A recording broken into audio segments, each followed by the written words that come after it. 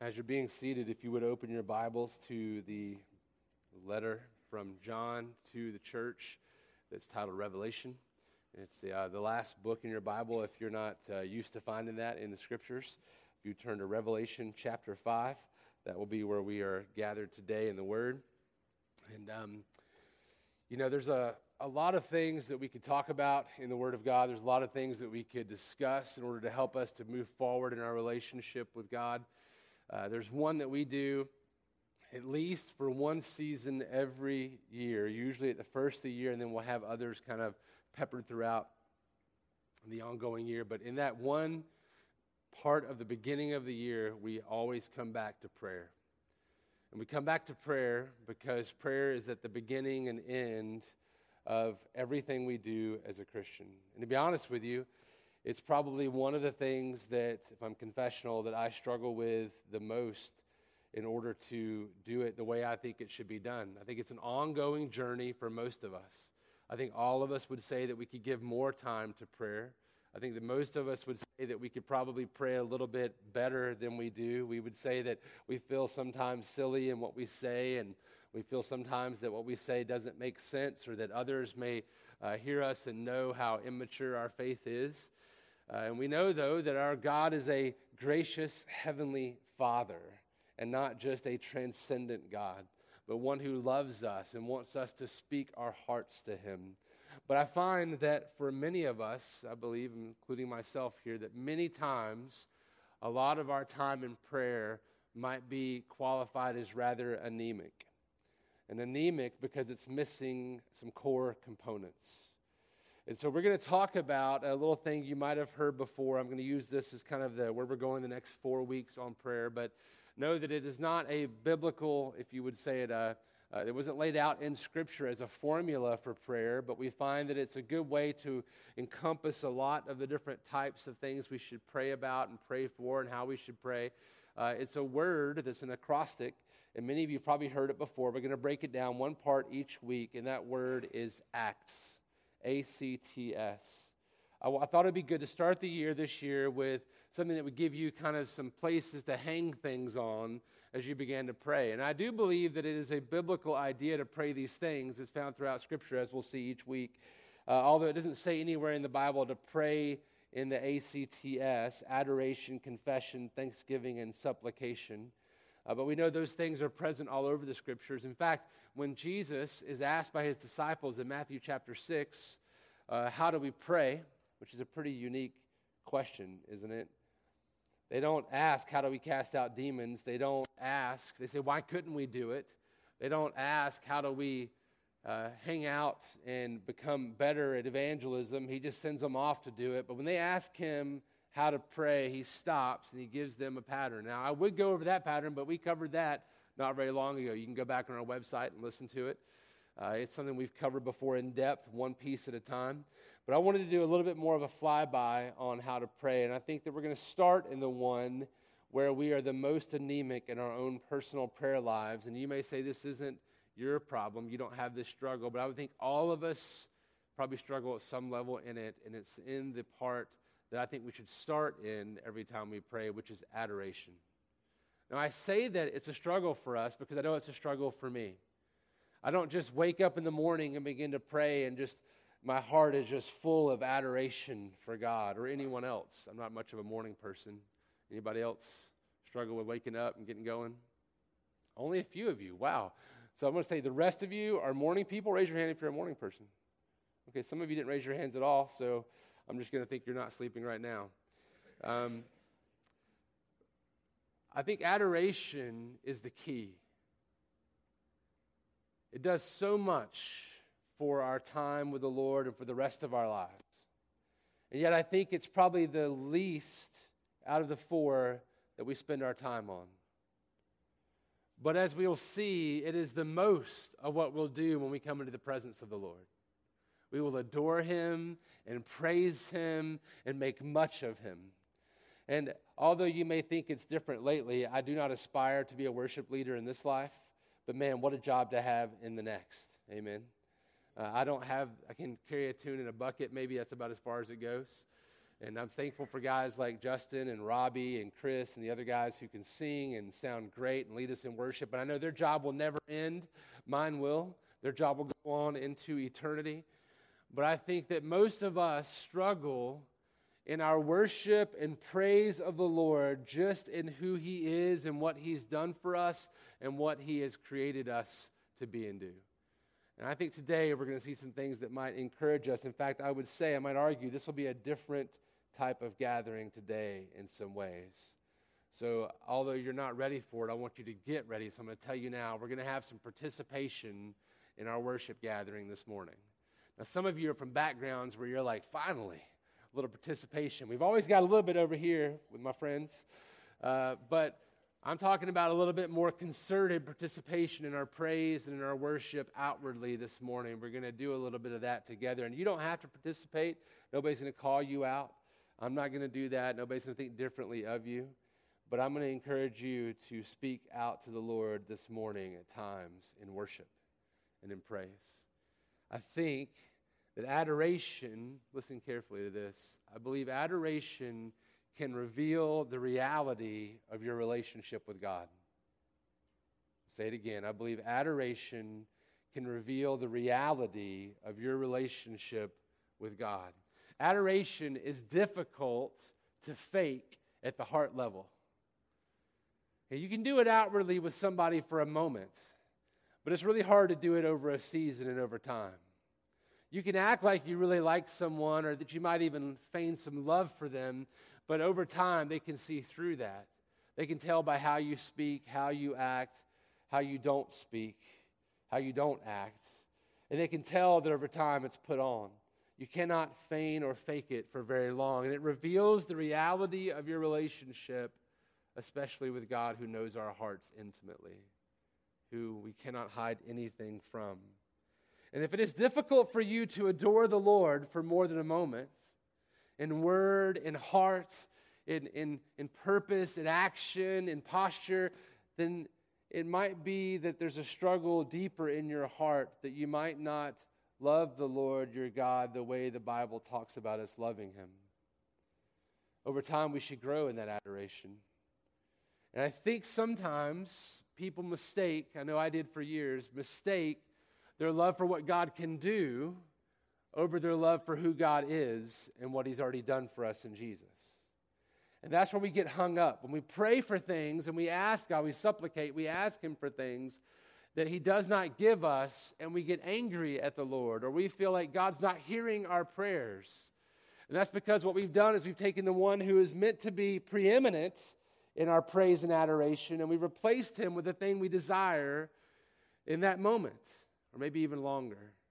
Because we don't get this thing, our hearts aren't happy. Or maybe this, maybe you've done something and you can't forgive yourself because maybe your parents would be upset with you, or because your friends would be upset with you, or because you feel like you've disappointed X, Y, Z, or you've failed in your own abilities to do something. And you feel like, yeah, God can forgive me, but I can't forgive myself. Or here's the reality. If you believe in the true gospel of the Scriptures, then you must believe that you are forgiven and also forgive yourself, because if not, you are holding your pride up higher than you're holding up Jesus. Or you're holding up your parents' view of you much higher than you are Jesus. You're holding up what you thought you could be over what Jesus already is for you. And it reveals much about our hearts. How we pray and what we pray for reveals if God is who and what we love most. Adoration puts everything in its place, by the way, even our prayers. If you were to record your prayers and listen to them again, I wonder how much of our time in prayer, percentage-wise, would be spent on me. Not you praying for me, but on you praying for you. How much I pray for me. And even then, how much we pray for others, but not actually pray blessing the Lord. Say that again? No, I don't want to say that again. I apologize. I thought I had that off. I think that we spend a lot of our time praying for things and for ourselves more than what the gospel should lead us to pray for. And so if we would start off with adoration, it would set all things in motion the right way. If we start off adoring the one who is worthy of all praise and glory, it would change everything for us, because only God is truly worthy of the ultimate throne of our hearts. And He's the only one who can live up to that standard and go beyond it. And so I want us to look today at some passages of Scripture that I think will change our hearts if we'll allow it. It'll change how we pray, which will change our intimacy with God, which will change our relationships with everyone else, including the world around us and the things that God has given us. They'll be put in the right place and the right priority. We see that even broken men like David, we've spoken a lot about him in the last few weeks, David, who sinned greatly in so many ways, he got this part right. If you listen to this in 1 Chronicles 29, he says, "Blessed are you, O Lord, the God of Israel, our Father, forever and ever. Yours, O Lord, is the greatness and the power and the glory and the victory and the majesty. For all that is in the heavens and in the earth is yours. Yours is the kingdom, O Lord." This is the king saying this. "And you are exalted as head above all. Both riches and honor come from you. And you rule over all. In your hand are power and might. And in your hand it is to make great and to give strength to all. And now we thank you, our God, and praise your glorious name." See, we often, I think, don't know how to adore Him because we haven't taken the time to stare into the face of God in the person of Jesus. We won't have that problem in eternity. In fact, let's start in Revelation 4. If you look there, in Revelation 4, I just want to give you the picture of what we see. I'm going to read a bit of Scripture here, so hang with me. I want you to see the picture of where these people are. And we talk about it. We talk about the streets of gold. We talk about the beauty of heaven. But notice what the focus is when we get there, as John reveals it to us in chapter 4 of his Revelation. "After this I looked," verse 1, "and behold, a door standing open in heaven, and the first voice, which I had heard speaking to me like a trumpet, said, 'Come up here, and I will show you what must take place after this.' And at once I was in the Spirit, and behold, a throne stood in heaven, with one seated on the throne. And he who sat there," this is God the Father, "had the appearance of jasper and carnelian, and around the throne was a rainbow that had the appearance of an emerald. Around the throne were 24 thrones, and seated on the thrones were 24 elders, clothed in white garments, with golden crowns on their heads. From the throne came flashes of lightning and rumblings and peals of thunder. And before the throne were burning 7 torches of fire, which are the 7 spirits of God. And before the throne there was, as it were, a sea of glass like crystal. And around the throne, on each side of the throne, are 4 living creatures, full of eyes in front and behind. The first living creature like a lion, the second living creature like an ox, the third living creature with the face of a man, and the fourth living creature like an eagle in flight. And the 4 living creatures, each of them with 6 wings, are full of eyes all around and within, and day and night they never cease to say," what do they never cease to say? "Holy, holy, holy is the Lord God Almighty, who was and is to come." The same thing Isaiah was saying, right? The angels around Isaiah, when he looked up, "Holy, holy, holy is the Lord God Almighty."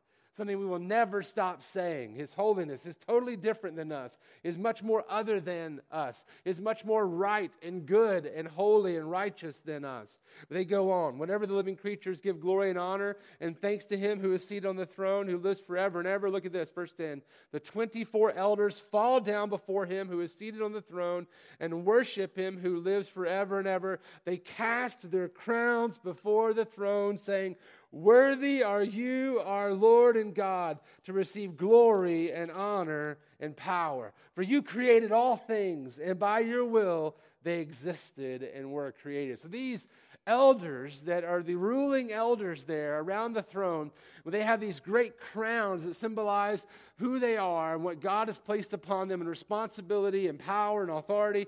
And when he is worshipped, they fall down and they cast everything that is their identity and they throw it down before the throne, saying, "This is yours, Lord. You alone are worthy. You alone deserve the glory. Not me, but you. I don't deserve this crown. You deserve the crown." I mean, this is adoration of the Father who's created all things, talking about him as creator.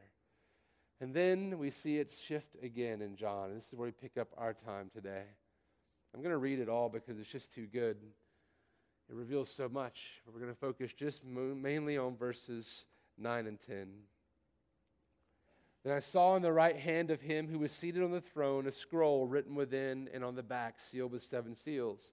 And I saw a strong angel proclaiming with a loud voice, "Who is worthy to open the scroll and break its seals?" And no one in heaven or on earth or under the earth was able to open the scroll or to look into it. And I began to weep loudly because no one was found worthy to open the scroll or to look into it. And one of the elders said to me, "Weep no more. Behold, the Lion of the tribe of Judah, the Root of David, has conquered, so that he can open the scroll and its 7 seals." And between the throne and the 4 living creatures, and among the elders, I saw a lamb standing as though it had been slain, with 7 horns and with 7 eyes, which are the 7 spirits of God sent out into all the earth. And he went and took the scroll from the right hand of him who was seated on the throne. And when he had taken the scroll, the 4 living creatures and 24 elders fell down before the Lamb, each holding a harp and golden bowls full of incense, which are the prayers of the saints. That's our prayers, brothers and sisters. And they sang a new song, a new one, saying this: "Worthy are you to take the scroll and open its seals, for you were slain, and by your blood you ransomed people for God from every tribe and language and people and nation, and you have made them a kingdom and priests to our God, and they shall reign on the earth."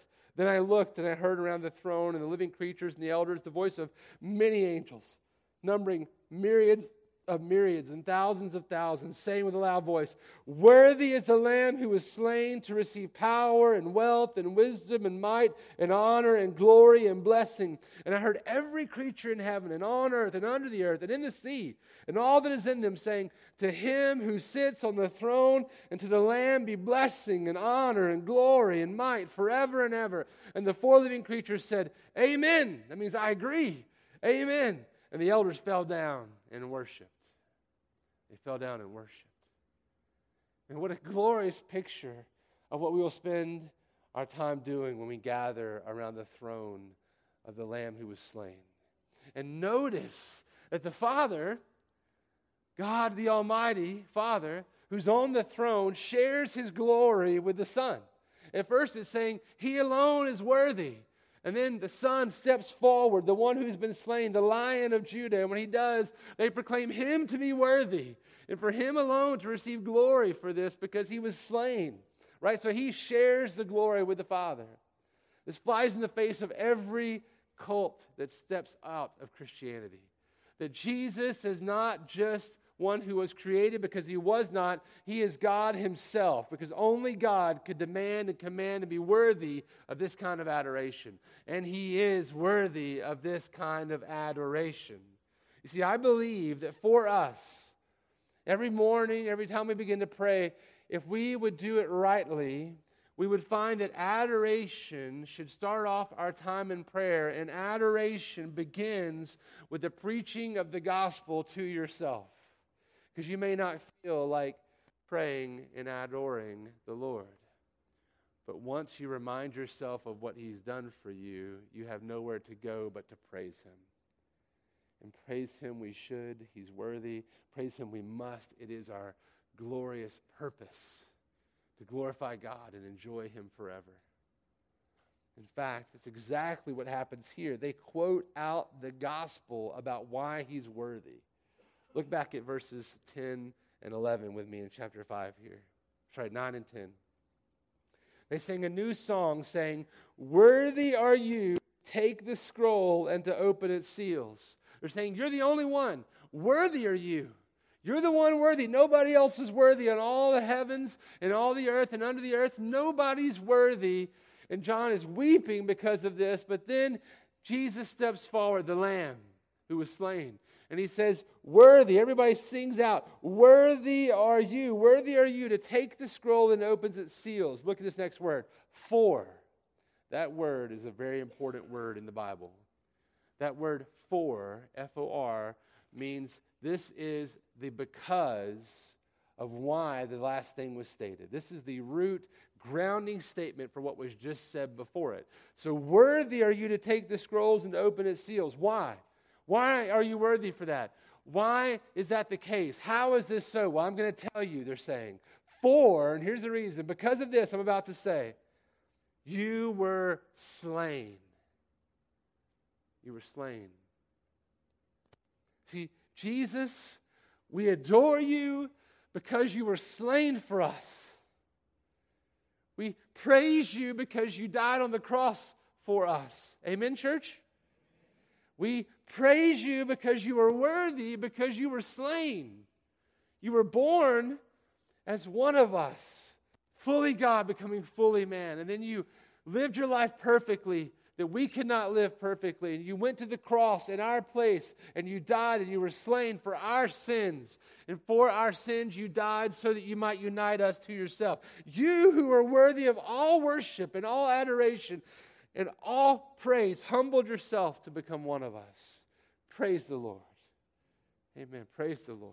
You who created all things, and through whom and by whom were all things created, you became like your creation. He's worthy. He's worthy. You who are worth more than all of that creation, who gave yourself up, are worthy of our adoration.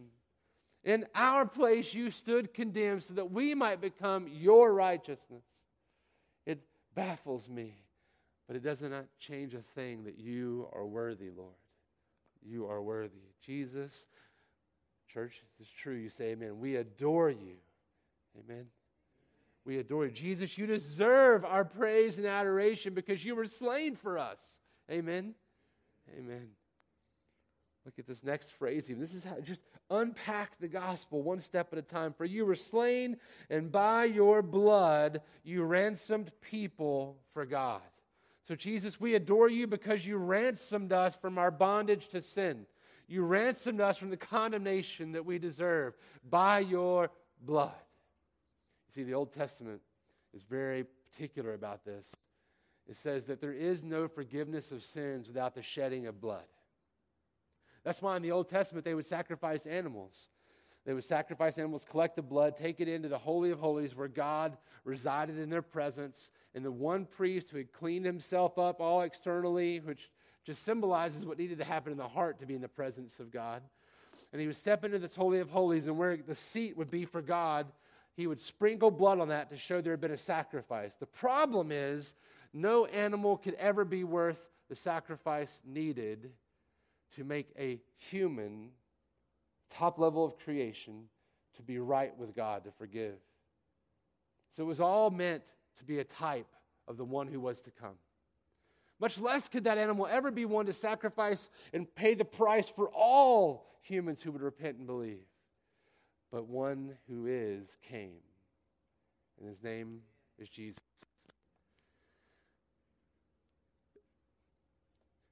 Because he came, he deserves our glorious praise. Every moment of every day, that's why it says, whether you eat or drink or whatever you do it all for the glory of God. You deserve it, Lord. You deserve the glory because you came for us. And you ransomed us.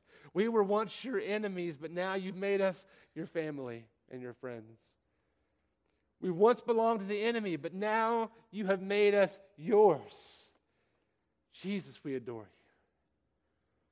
I want you to take a moment right now, and I want you to adore the Lord. I want you to speak outwardly, if you would, praise to the Lord in the assembling of his people. Jesus, we adore you. We praise you. Whatever it is, say it now. Lift up your voice to him. Thank him. Not just thank him, praise him. We praise you, Lord. Give a reason for it. Praise him. The more they do it, the more it'll feel okay to do it. Let's do it now. Praise you, Lord. We give you glory. We make much of you. You are beautiful because we are not. And you gave your life because we could not do it and make up to the standard that you set for us. And you ransomed us, and we praise you for it. You alone deserve it. And we adore you, Father. And Son, because you made us into a kingdom. Look at that again in verse 9. Worthy are you to take the scroll and open its seals, for you were slain, and by your blood you ransomed people for God from every tribe and language and people and nation, and you have made them a kingdom. You have made them a kingdom. Just think about that for a minute. We once belonged to the darkness of depravity in the world in which we live, but now He has liberated us into a kingdom of grace and mercy. We were dead, and now we're alive. And not just for now, but everlasting. Everlasting, we're alive because of what He's done for us. Praise you, Jesus. Thank you, Jesus. You can give Him glory anytime today. You don't have to wait till I ask for it. Praise you, Jesus. You deserve all adoration, and our hearts deserve to be lifted to you. For you alone are worthy. Look where He goes on. You may pass over this and not think about it much, but not only, He says, you have made them a kingdom, you have made them priests to our God, and they shall reign on the earth. Do you hear that? He didn't just save us and set us aside like a trophy on a shelf. He didn't just take us like treasure and put us in the vault to show what He's done and for people to look at it and think it's awesome that He would do such a thing for those so low. He didn't just take us and say, I forgive you, and now go on your way. Instead, He saved us into a priesthood where we get to participate in the salvation work He's still doing in this place. Interceding on behalf of people, the ones through whom people meet God, because we are the place where they will meet Him, because He resides in us by His Holy Spirit. We once belonged to that darkness of depravity. We were once only sinners, but now we've been made into saints, brothers and sisters. There's a Latin phrase, I love it. If I had a tattoo, it would be on my body in this way. It would say, simul justus et peccator. At the same time, sinner and righteous, or sinner and saint. This is the glory in which we live until Jesus comes back. Yes, we are sinners. We cannot escape it in this place, but we fight it with everything within us, lest sin be killing us, as Owen would say. We hate our sin because we love a Savior who loved us so much that He gave His life for us. We love Him because He first loved us. True? Yes? Yes, and praise the Lord for that, because He has made us now into saints. When the Father looks upon us, He does not now see sinners who need wrath and condemnation. Instead, He sees the righteousness of Christ that's been laid upon us. We've been robed in the glorious beauty of Jesus, even in our frail, sinful bodies now. Praise you, Jesus.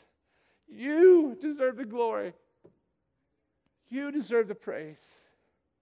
You alone deserve all the praise and worship and adoration, and we should cast our crowns at your feet over and over and over again, because you, Lord, deserve our love and our hearts and our everything. When we see the Lord like this, whatever you do, yes, Lord, we praise you. Whatever you don't give us, yes, Lord, we praise you. Whatever we go through, whatever heartaches, whatever hardships, and however terrible they are, but yes, Lord, we praise you. For this hard, difficult moment is yet but a moment in the grand eternity of being in your presence, in your glorious grace. It will seem like nothing then, although it seems like so much now. We praise you, because you deserve the praise. Listen, I want you to hear a psalm as we close. All over the Scriptures, there are places for you to praise and adore the Lord with His own words back to Him. Isn't that glorious? You don't have to have your own words. You don't have to say the perfect thing.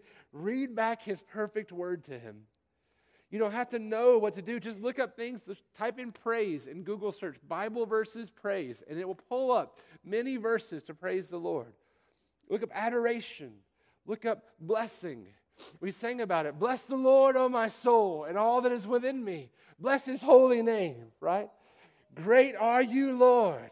Great are you, Lord. Man, this is what our songs are filled with so much. The Psalms, songs themselves, speak it beautifully. And a short one of my favorites for it, Psalm 100. Psalm 100. If you would write that down, go back to it later. Psalm 100. And here's what it says. I want you to worship right now. I know this is dangerous. In a closed room, they tell you never to tell people to close their eyes when you're speaking to them at length. Close your eyes for a moment, because if you look at me, you cannot picture the glory of God. There's no way. So look in your eyes at whatever you might just imagine being around the throne, and the carnelian and jasper, the light emanating so bright that you cannot even see his face or his form. And then the Lamb who was slain, who stands before him.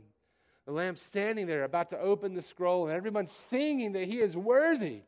And he says, worthy are you to take the scroll and to open its seals, for you were slain, and by your blood you ransomed people for God from every tribe and language and people and nation. You have made them a kingdom and priests to our God, and they shall reign on the earth. And then others say, worthy is the Lamb who was slain to receive power and wealth and wisdom and might and honor and glory and blessing. To him who sits on the throne and to the Lamb be blessing and honor and glory and might forever and ever. And then take the words of a man before he met God face to face in this way in Psalm 100, who says this: make a joyful noise to the Lord, all the earth. Serve the Lord with gladness. Come into his presence with singing, knowing that the Lord, he is God. It is he who made us, and we are his. We are his people and the sheep of his pasture. Enter his gates with thanksgiving and his courts with praise. Give thanks to him. Bless his name. For the Lord is good. His steadfast love endures forever, and his faithfulness to all generations. Lord, we know are good, and you are faithful, and you never, ever, ever leave us or forsake us.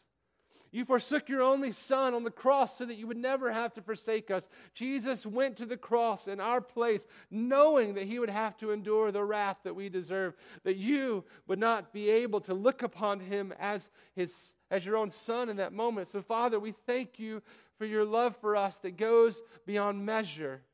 And we adore you for it, and we praise you for it, and we make much of you for it.